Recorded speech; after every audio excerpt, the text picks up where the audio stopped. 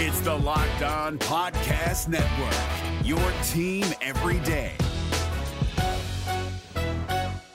Jackson Gatlin here, host of the Monday edition Locked On NBA podcast. Every Monday, I cover the three biggest stories in the NBA with the local experts from Locked On. It's an awesome recap of the weekend of the NBA and a look at what's ahead. Mark your calendars on Monday to join me for Locked On NBA podcast, available on YouTube and wherever you get your podcasts. You are Locked On Raptors, part of the Locked On Podcast Network.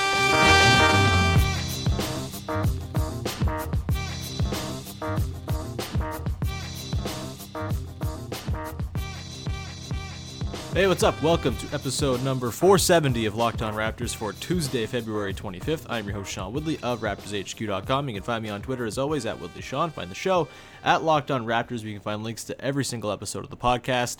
I'm going to make this a quick intro here because we got a long episode and it's very late at night and I just want to get this thing posted. So, on today's show, I am joined by John Karalis. He is the co-host of Locked On Celtics, and we dove into the matchup coming up Tuesday night. The Raptors and Celtics, of course, taking on each other in their fourth and final matchup of the season. Should be a good one, should be full of hot takes and intrigue and all that good stuff that we love to get deep into. We got kind of existential in this one. It was kind of a fun conversation, and we got into some sort of bigger picture stuff, just like surrounding the Raptors and Celtics as teams this season that people are watching and following and getting really upset about. So good conversation with myself and John. Hope you enjoy it. Please remember to subscribe, rate, and review to all the Locked On podcasts, including Locked On Celtics and this one, Locked On Raptors, on iTunes, Stitcher, Spotify, Google Play.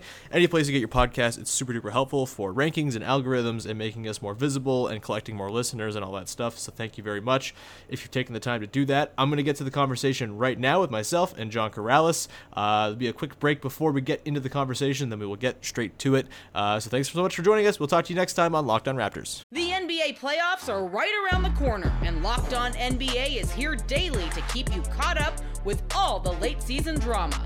Every Monday, Jackson Gatlin rounds up the three biggest stories around the league, helping to break down the NBA playoffs. Mark your calendars to listen to Locked On NBA every Monday to be up to date. Locked On NBA, available on YouTube and wherever you get podcasts. Part of the Locked On Podcast Network, your team every day. How much importance are you putting on the results of this game? Yeah, this is tough because I'm still kind of operating under the assumption that eventually Boston's going to move into the 3 seed and then like a Raptors-Celtics second round matchup will be in the cards. So like you want to see the Raptors play well. You want to see the Raptors kind of improve upon the things that have gone wrong late in the games in Boston the last two times they've played. But like this is my problem that I'm having right now, and I've been thinking about this since yesterday when the Raptors lost to the Magic and everyone had like an existential crisis about the Raptors. It's like, I don't really know how much I care about this regular season at all anymore. It's just the Raptors season has been so disjointed. They have had very little continuity. They've had injuries. They've had trades. They've had Kawhi sitting out for load management. They've had just like very little in the way of consistency across the board.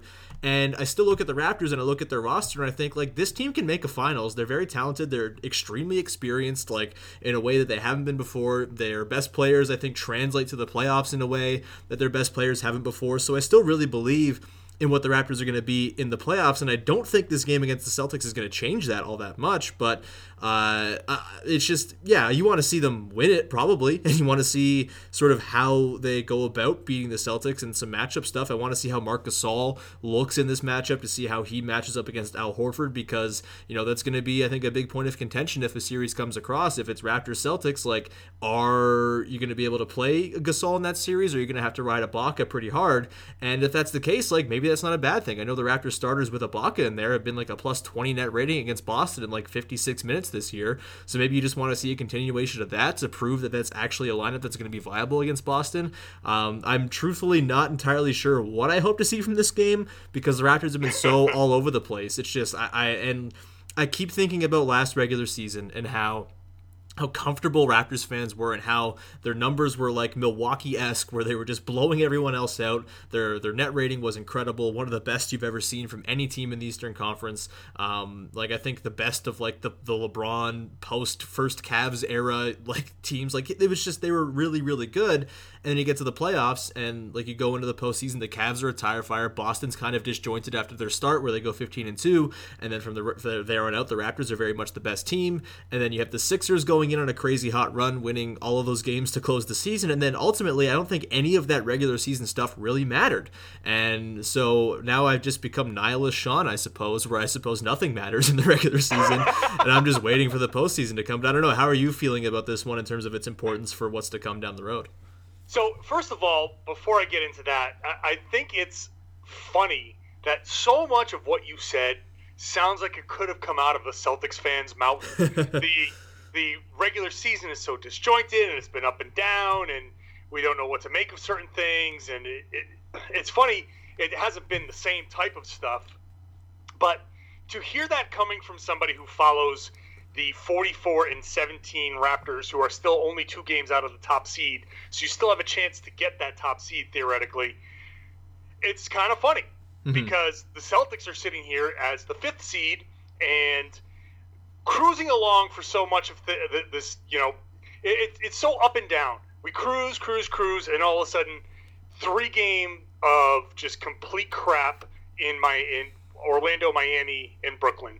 And then those 2 horrible losses to the LA teams, and then we beat Philly, and that's good, and we beat Detroit. Detroit's playing pretty well. That's good.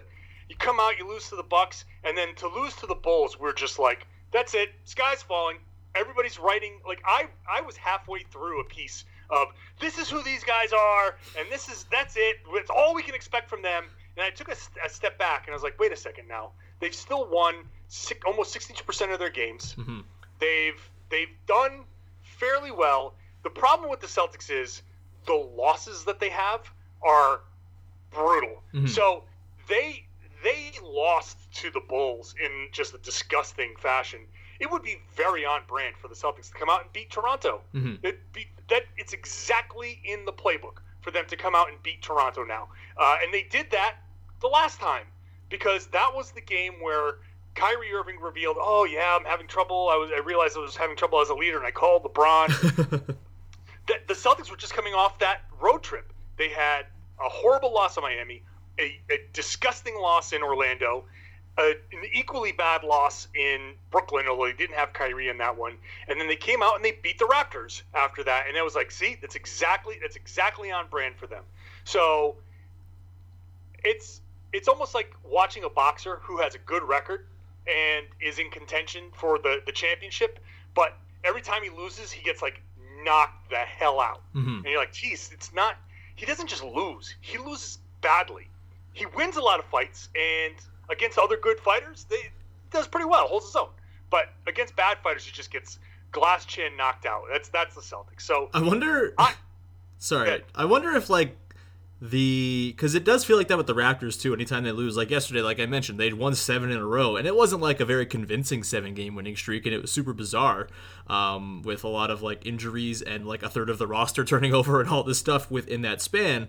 But like they lose to the Magic yesterday, and it's just like, let's call it Nick Nurse. Is Nick Nurse even good at coaching? Should he even be an NBA coach? Should he be coaching back in England? Like, it's just like, it gets so heated. God. And I wonder if just like, I kind of wonder if just like the paranoia and just like the madness that seems to be seeping into the brains of a lot of the fans of these teams in the East, like myself included, I guess. But like, I wonder if it's just a result of how much there is riding on this postseason run for all of these teams. Like, obviously Philly has Butler and Tobias Harris, and Milwaukee has 4/5 of their starting lineup, and obviously Kyrie is looming in a very strange and very public way in Boston, and then Kawhi, less publicly but very much still there. That thing still looms as well, and it's just like, if it doesn't go perfectly, the future of all these teams could be drastically changed. So maybe it is like justified to be concerned that everything isn't looking, just spick and span at this point of the season. There's only 20 games or so left. Like, I guess maybe it's time for them to really kind of, like, all these teams to find their groove, and it just kind of feels like none of them really are, except for Milwaukee, which might be the team that I believe in the least right now. It's very, very bizarre. I have no idea how to sort of like, I've been thinking about this, and everyone has been ever since like the trades went down or even before that, but Just like the top of the East is so fascinating and confusing to me. And in the middle of it, you have like Indiana winning all these games and screwing everything up and making the potential of a Boston-Philly first-round series, a delicious Boston-Philly first-round series, like very much a possibility. It's just everyone's brains are poisoned by what's going on right now. And I think a lot of it is just because of the stakes riding on all of it. Well, there's that.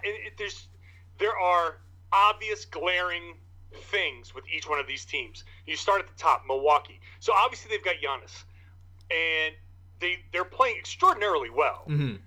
But do you trust Eric Bledsoe in the playoffs? Do you think that Nikola Mirotic can come through and make a huge difference? From a Boston perspective, I don't know, maybe even from a Toronto perspective, I know that from mine, I look at it and say, well, they can play Brook Lopez off the floor. They can scheme him off the floor because of Al Horford, just like you were talking about. And we'll get into the Toronto matchup. Mm-hmm. So there's that. And with the Toronto matchup, there's all of this potential. Indiana, yeah, they're playing well, and they're making up for the loss of Oladipo. It's funny, side note, no one's really saying, are they better without Oladipo? They're just people just sit there and be like, wow, they're really stepping up. That's great. Then none of this, are they better without Kyrie type of stuff that's coming out of Boston? Just a side note. But you're right, they are screwing things up. But they don't have that star. Like they're playing great team basketball, but once the playoffs come around, who steps up and leads them? Philly, great starting lineup, terrible bench, and Embiid, first of all, now the injury, and then again the Boston matchup with Horford. Horford eats up Embiid. So does Gasol, by the way. Yeah, yes. Yeah. So it's so wild. Like the Celtics are in the 5th seed, but in any one of these matchups, each team can make a strong case for winning. So I don't know what to think anymore with these guys. They have obvious problems, but again, the playoffs are such a different animal. So whatever we see tonight with the Raptors and the Celtics, that's not what we're going to see if they meet up in the second round or the conference finals, however things shake out. It's going to be adjustments. It's going to be matchups. It's going to be, like you said, Marc Gasol and Ibaka, and what does Kyle Lowry do? Mm-hmm. So I mean, it's wild. Like I wonder if we're just in way too deep. Like we're just, the analysis is so hyper focused on every little wart, every little thing mm-hmm. that's out of place. Like you just can't help. Like if you take a supermodel's face and you zoom way in, you're gonna be like, oh man, look at all these flaws. You pull out, and you're like, this is one of the most gorgeous people I've ever seen in the world. Mm-hmm. And obviously the Celtics aren't that, but they're pretty damn good. That they're good. They're a good team. Mm-hmm. They're a good team. Like when you win 62% of your games, you're a good team. The Raptors won 72% of their games. Mm-hmm. You're a really good team. But there's still this feeling of dread. It's an interesting point. It's an interesting point here that the similarities with Kawhi potentially leaving and the uncertainty, I guess, around Kyrie, and how both of our teams could be next season radically different. Mm-hmm. And the Celtics are pursuing Anthony Davis. They're considered to be in the lead for Anthony Davis. Who knows what's going to happen with the Raptors? So does that kind of uncertainty kind of, I don't know, frame how you look at what's happening with this team, with this matchup, especially with us? None of this is enjoyable. That's the thing. It's like, it's the joy of like being a fan and following the team has kind of been lost right now. And yeah, like I want to like break down this matchup with Boston and like kind of look into it and think like, yeah, where's this, like, what are the interesting ways, with the places where the Raptors have an advantage? And then like you come to a point where it's like, uh-oh, they might not have an advantage here. And then it's like, oh no, everything's bad now and everything's terrible and it's all going to fall to crap. It's very, very hard to not zero in all the flaws, like you said. Like I think that's a really good analogy you use with the supermodel close up. It's just every little thing could matter down the road, even if it doesn't. Like it could, And so when I'm watching like Jeremy Lin and he allows a blow by or something, and it's like, oh damn, like is Jeremy Lin gonna be able to play in the playoffs? Like what's gonna happen? And it's just like I should be enjoying the integration of Marc Gasol and his really fun passes and like all this stuff and the fanfare around Jeremy Lin. I should be enjoying all of that, but there's just so much weight behind all of it like, that I just can't really yet find myself just like basking in the glow. It was honestly kind of nice to have a game on Friday with DeMar DeRozan's return where it wasn't even about the on-court product as much as it was just like the emotion and the feelings. And like that was kind of a nice little break because there's not going to be that much of that emotion and feeling stuff. I wrote about this after the Raptors beat the Hawks the day they made the Marc Gasol trade, I believe. I think it was the deadline. And they beat the Hawks they only had like 9 guys in the lineup. Pascal Siakam had 44, he had a career high, and there was no Kawhi, and it was just like a really fun, weird, bizarre game that didn't really have any stakes because it was like there was no expectations for them to win. They had 9 guys, and 2 of them were G Leaguers, and they still ended up pulling out the win. And I wrote like, this might be the last time it's fun for a while because everything is going to have weight now. And yeah, I honestly, I really envy the teams like the Kings who are just like enjoying the ride, or like the Clippers where it's just like, yeah, this doesn't matter all that much. We're not going to do anything serious. And it's just the expectations always seem to poison the enjoyment, which is weird sports fan thing, but I very much come to think of that. Like I found myself more than any other season longing for the 2013-14 Raptors where they were just like surprisingly good and lost in the first round in 7 games, and it felt like nice things were coming. This year it feels like everything is on this one season. And so, yeah, like I'm going to look at this Boston matchup and I'm going to watch that game tomorrow, and every little thing that goes wrong, or tonight, whenever this posts, like everything that goes wrong, I'm going to overanalyze it just because that's the way my brain is conditioned now because it's poisoned. Like it's so funny. Poisoned by expectation. This Locked On podcast is brought to you by Home Chef. Now that the novelty of the new year has dwindled down, how are your resolutions coming? One of mine was to order less takeout, cook more at home, but I'll be honest, I haven't been consistent. That is until I found Home Chef. Home Chef provides fresh ingredients and chef-designed recipes conveniently delivered to your doorstep to simplify the cooking experience and without robbing you of the joy of putting a dish together yourself. I'm pescatarian, and they cater to a variety of dietary needs. I had this super refreshing ginger sesame salmon, a beautiful trout dish, and a super comforting shrimp and vegetable orzo dish, all of which took me less than 30 minutes to put together. For a limited time right now, Home Chef is offering all of our listeners 18 free meals, plus free shipping on your first box, and free dessert for life at homechef.com/lockedon. That's homechef.com/lockedon for 18 free meals and free dessert for life. Homechef.com/lockedon. Must be an active subscriber to receive free dessert. And that's the exact same thing. I didn't realize how much we had in common this season, our two teams, and the way we think of that. That's an interesting thing to have discovered in this podcast, because Poisoned by Expectations is the exact headline of this Celtics season. If this Celtics season if we didn't come into this with the Celtics as the runaway favorites to come out of the East, or it basically was us and Toronto as seen as the 2 top teams, and to be the 5th seed now, it's oh my God, it's the worst. It's the worst possible thing that could happen. Last season was so enjoyable because once Hayward went down and once Kyrie went down, it was, oh well, it's over. Like, it was over once Hayward broke his foot in the opening minutes of the season. Like, that was the immediate, it's over. And then they went on that massive winning streak, and things were like, oh, wow, this is a lot of fun.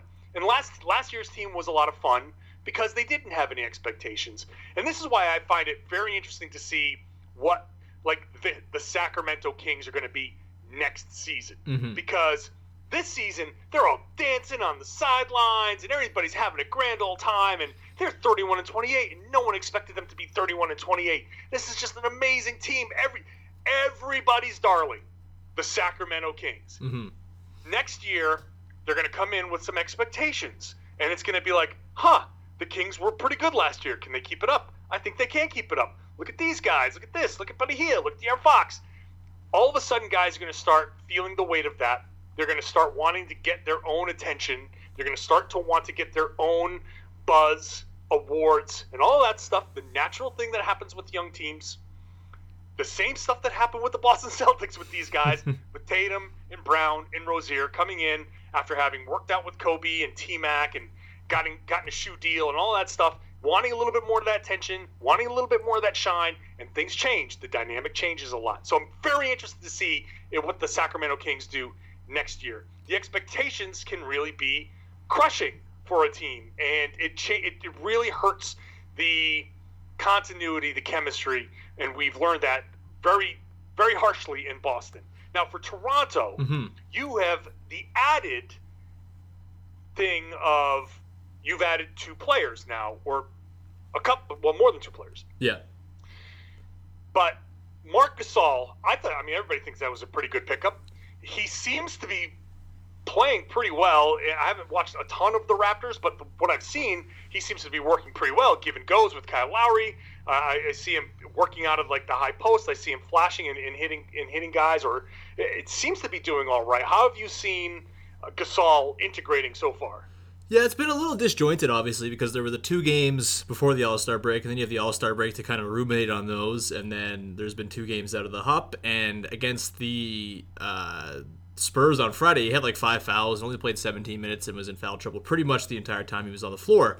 But like, I've liked what I've seen, and I think finally yesterday in his 4th game with the team, Nick Nurse ended up starting him. Didn't have Kawhi in the starting 5, so you don't really know exactly how it all looks, but I think a lot of the issues the Raptors have had should be cleared up by Marc Gasol starting with that starting 5, because as good as that lineup has been at times this year, and especially against the Celtics, which is interesting, and I'm curious to see. It's like the one team right now that I really feel confident in that lineup against. Otherwise, I'm very much on the start Gasol at center pretty much every game train right now, but that creates its own problems because the bench was awful yesterday, and Nick Nurse has really not figured out how to properly use the rotation. And like, in fairness, there's a lot of guys to work in, a lot of new bodies. Like Jody Meeks appeared yesterday and had 10 points, and it's like, oh, hey, Jody Meeks is on the team now. That was wild. Yeah. I'd forgotten that Jody Meeks was on the team. Yeah. So I saw him like all of a sudden hitting these legs. Like, whoa, okay. So my experience watching the game Sunday, I was like in a car driving for the first half when Jody Meeks had all of his points, and then I get to my hotel room and I like turn on the TV and I see him brick like 3 straight shots, and I'm like, what? Where was all the good stuff? I missed all the good Jody Meeks. I may have missed the only good Jody Meeks in the history of his Raptors tenure. So we will see. But yeah, it's just Nurse has not quite figured out the bench rotations, which is going to be very important because if you're moving Ibaka to the bench, having a like creator who can make him shine is going to be critical. And I think Jeremy Lin's done a pretty decent job of doing that a little bit so far in their first couple games together. But like, there's just not a ton of creation in that second unit. So I'm wondering exactly how Nurse is going to go about staggering it. And I've been saying since the deals happened that I think Nurse should be trying to go with like the Philly model, where just like he has a lot of very good players. He has Siakam and Gasol and Lowry and Leonard and Danny Green. There should be 2 of those guys on the court at all times, to me. And that's just not been the case. And I'm getting a little frustrated because there's only 21 games left, and I just want to see some sort of rotation continuity. But it's hard with Kawhi taking nights off, which I totally get and support, because I think the long game with him is the most important, and respecting what he wants to do with his body might be the key to his heart and keeping him around long term. So I'm cool just doing whatever it is Kawhi wants to do with his body and his playing time. But it is coming at the cost of not getting that chemistry, not seeing Gasol play with the starters. And I think we've seen some nice little moments, and I think there were a couple possessions against the Spurs on Friday where like Gasol would get a pass from Kawhi and sort of turn it around and find Danny Green for 3 or something like that, and it just kind of like it all flows together. There's been a problem with the Raptors offense this season where there has just been kind of everyone kind of operating on their own track, like Kawhi doing his own thing, just like commandeering possessions, Pascal Siakam commandeering his own possessions, and then like Kyle and Serge Ibaka working in their own little 1-2 sort of tunnel as well. Danny Green just sort of floating in the ether, just racking up good plus-minus numbers the entire time. But like it's just not really been cohesive, and I've been saying all along, like Marc Gasol seems like the kind of guy, a big man who sets mean screens and passes like a monster, like feels like the kind of guy who could tie that all together. And there's been really small sample examples of it working. We just haven't seen it enough because Nurse took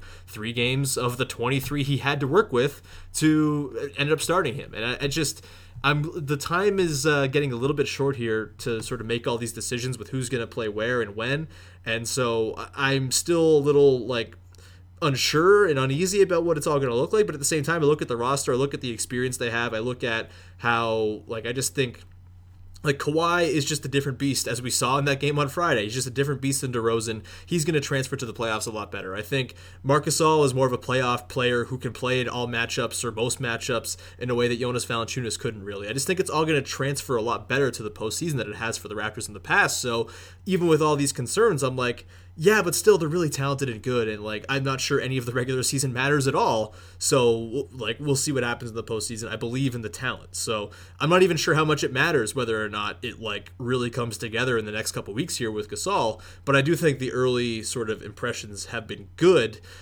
With the Celtics, like, what was your reaction when this deal went down? As someone who covers a team who could potentially play the Raptors, like, does the presence of Gasol kind of change how you view the Raptors, or is it kind of the same thing?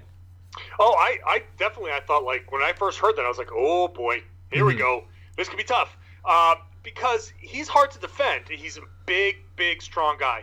So he can, it depends on, really, for the Celtics, if they have Aaron Baines. Yeah. And if they have Baines, which they won't for this game, then they can, when Horford comes out, still throw a big body in there and a very, very good defender. So the Celtics will have a very good, big, strong defender in there against Gasol at all times. Mm-hmm.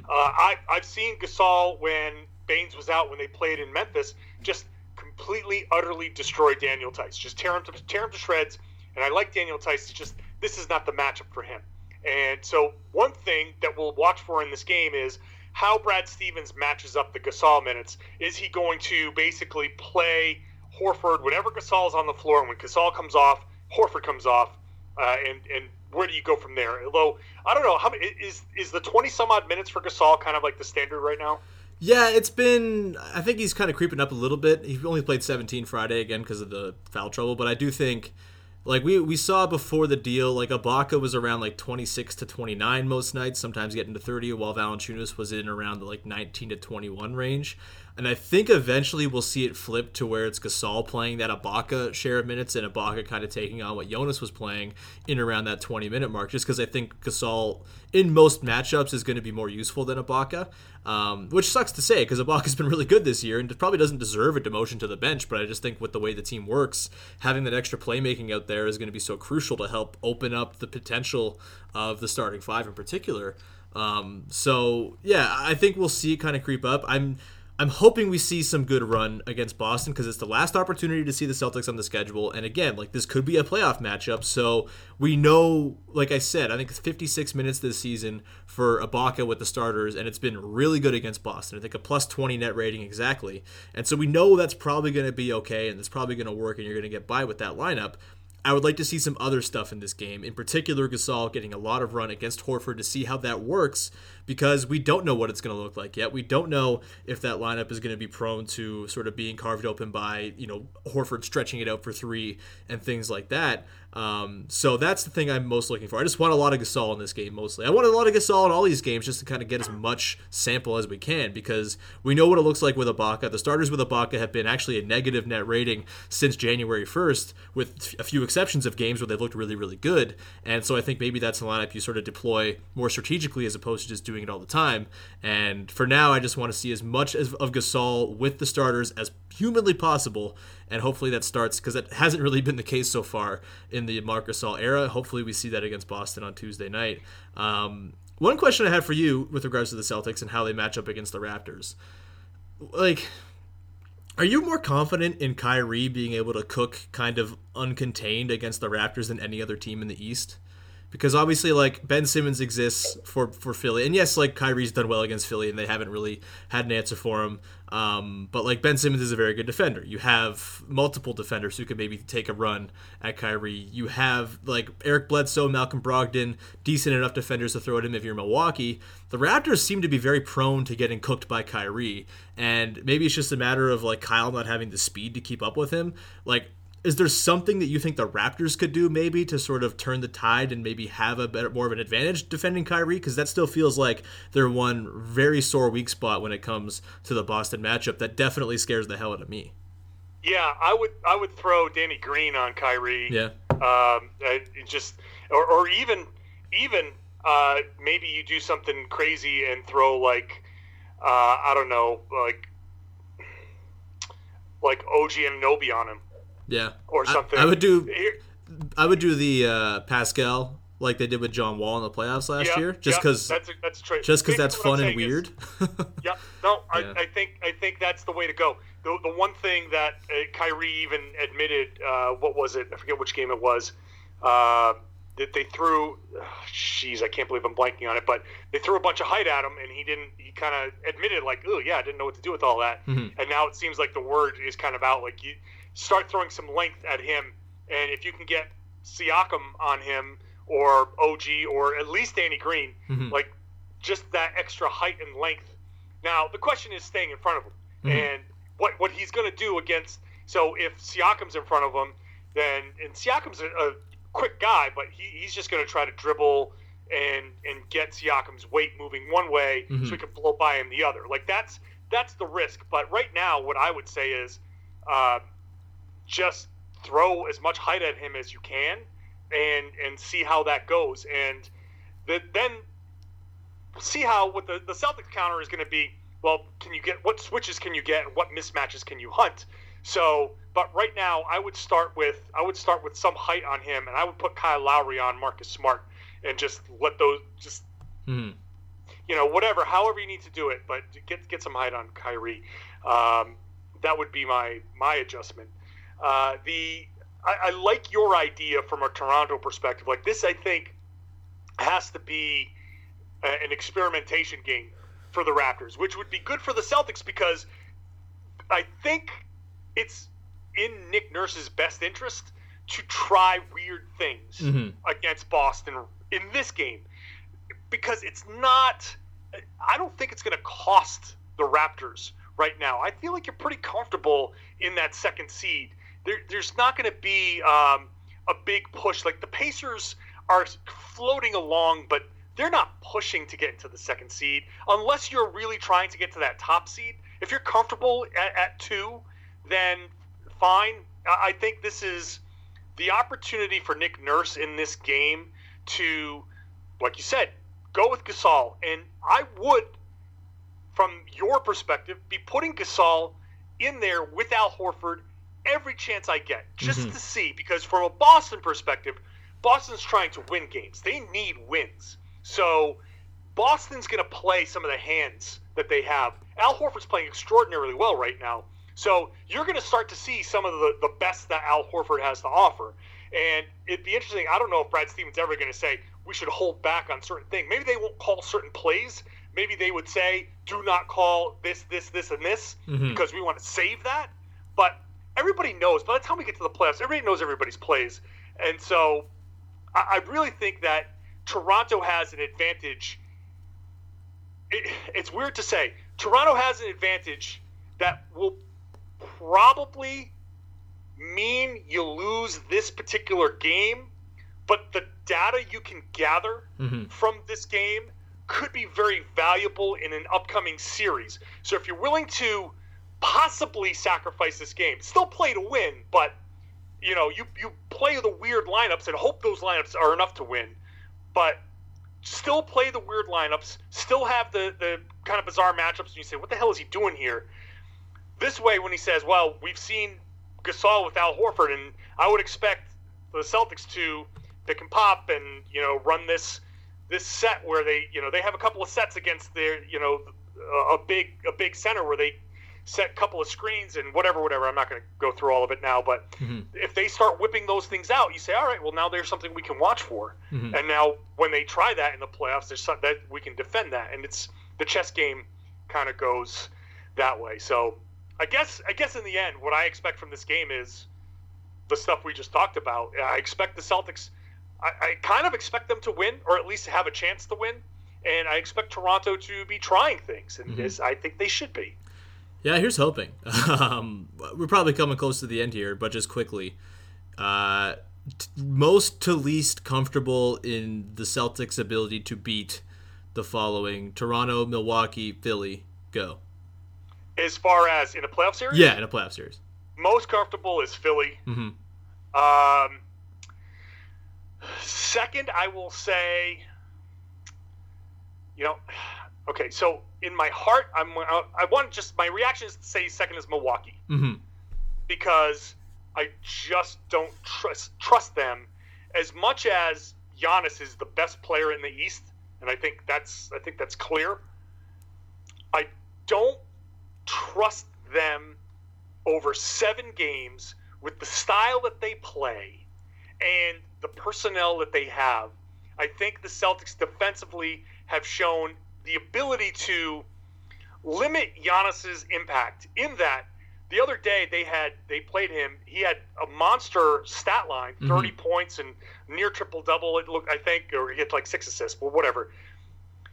At no point in that game did I think he was taking over. I think he was just steadily good, and he did a good job passing off of his penetration. He did a good job, but at no point was it like Giannis is the most unstoppable thing here, and we're doing everything we can, and he's scoring 12 straight points. Like, he didn't have that. I do wonder if Jason Tatum would agree with this sentiment. Well, we'll see. Yeah.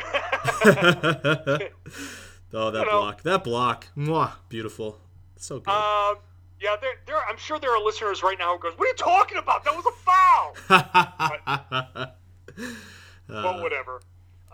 So I think the Raptors have more weapons that I am afraid of. Like Kawhi, like you said, is over a playoff series. Like, he's going to get plenty of rest because there's 2 and 3 days off in between games. Mm-hmm. He and Kyrie are the 2 best individual players, and you can argue who's better than the other. But you still have Danny Green scares the hell out of me because he's a good defender, and he just always the ball always seems to find him with enough room to shoot. And every time he shoots, I feel like it's going to go in. Mm-hmm. And Marc Gasol, granted that he might be a liability defensively, but at the same time, what he can do for an offense is tremendous, and it's hard to guard that. Like, the Celtics are great in part because Al Horford is great. And I think Al Horford's better than Gasol at this point in their anyway. But Gasol can still do a lot of great things, and him and I post, he can pick a team apart. And if the Celtics aren't careful, which sometimes they're not, they can get picked apart. So that's an interesting dynamic. And then if Kyle Lowry can be good, then that could swing a series. What the rap is on Kyle Lowry. But if he can come out and if the pressure's off for him and he can be good in a playoff series, in a conference final, whenever they meet, that's scary to me. So I would go Philly, Milwaukee, Toronto. Okay, so let's flip it to you then. Yeah. Same thing with Boston in there. Philly, the easiest, I think, the one I'm most comfortable with. I think they've kind of owned. I mean, Kawhi owns Ben Simmons to a degree that is kind of remarkable. And it seems like he's been in his head all season long, and the number of clutch turnovers he's forced on Simmons in high leverage moments is it gives me a lot of confidence. And also, I think Gasol against Embiid is a matchup you're pretty comfortable with. I would go. I would probably go Milwaukee 2, and then Boston 3. I don't want to see Boston. I think the Kyrie, just taking it to the next level and just screwing around and putting up 35 on your head kind of scares me to a degree that, doesn't really exist the same with any of the stars in the other teams, even though Giannis is incredible.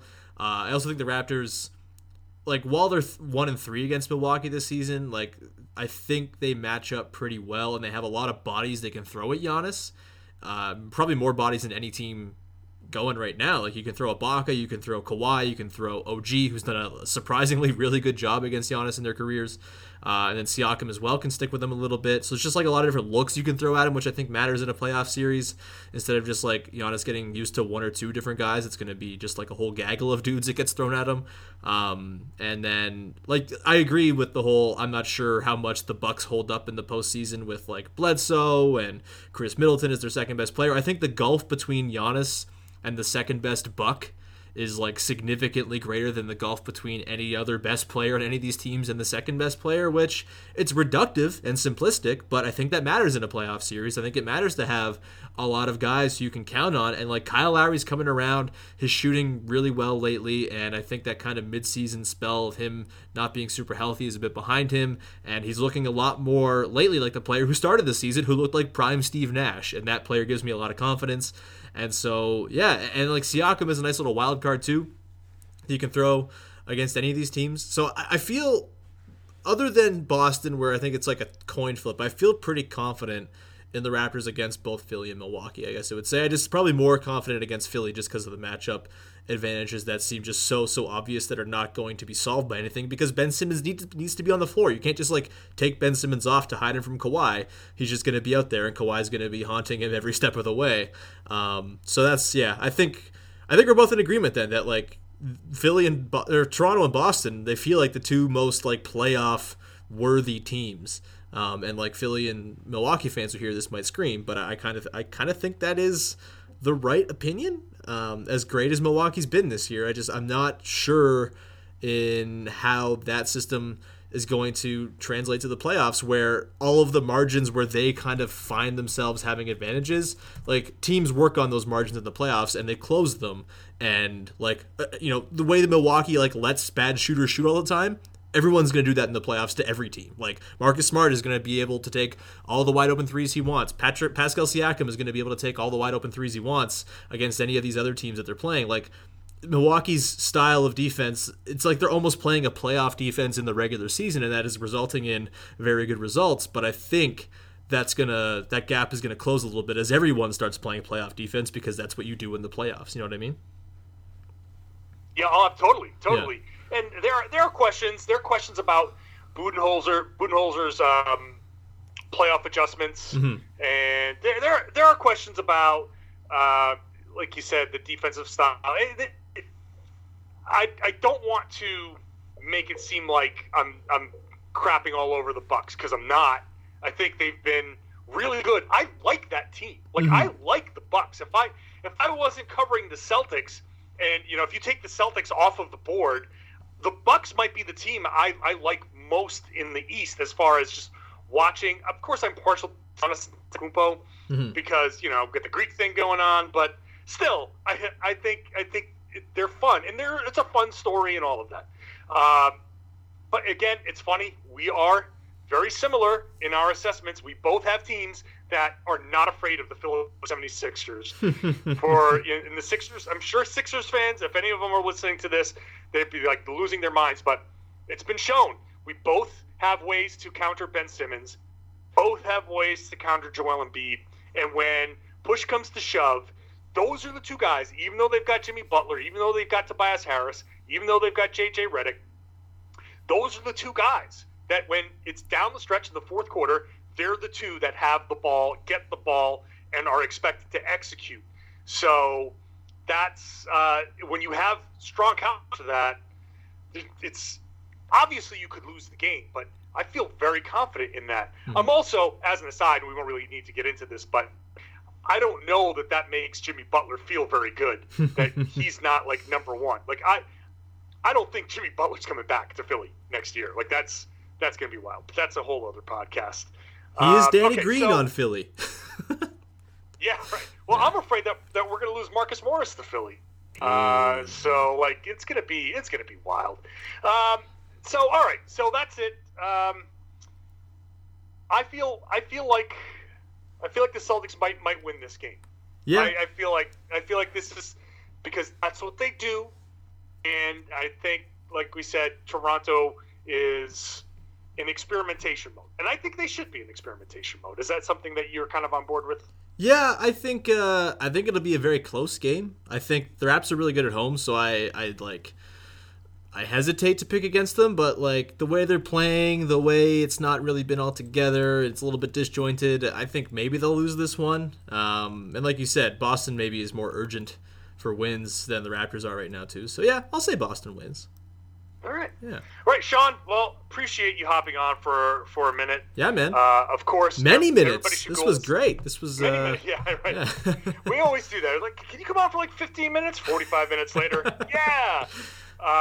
Everybody go follow Sean Woodley on Twitter at Woodley with an E at Woodley Sean, and listen to the Locked On Raptors podcast. It's always great, I think, to listen to the other team's podcast before and after a game, just to get an idea of what they're thinking and what you see, because we see things from a Boston perspective.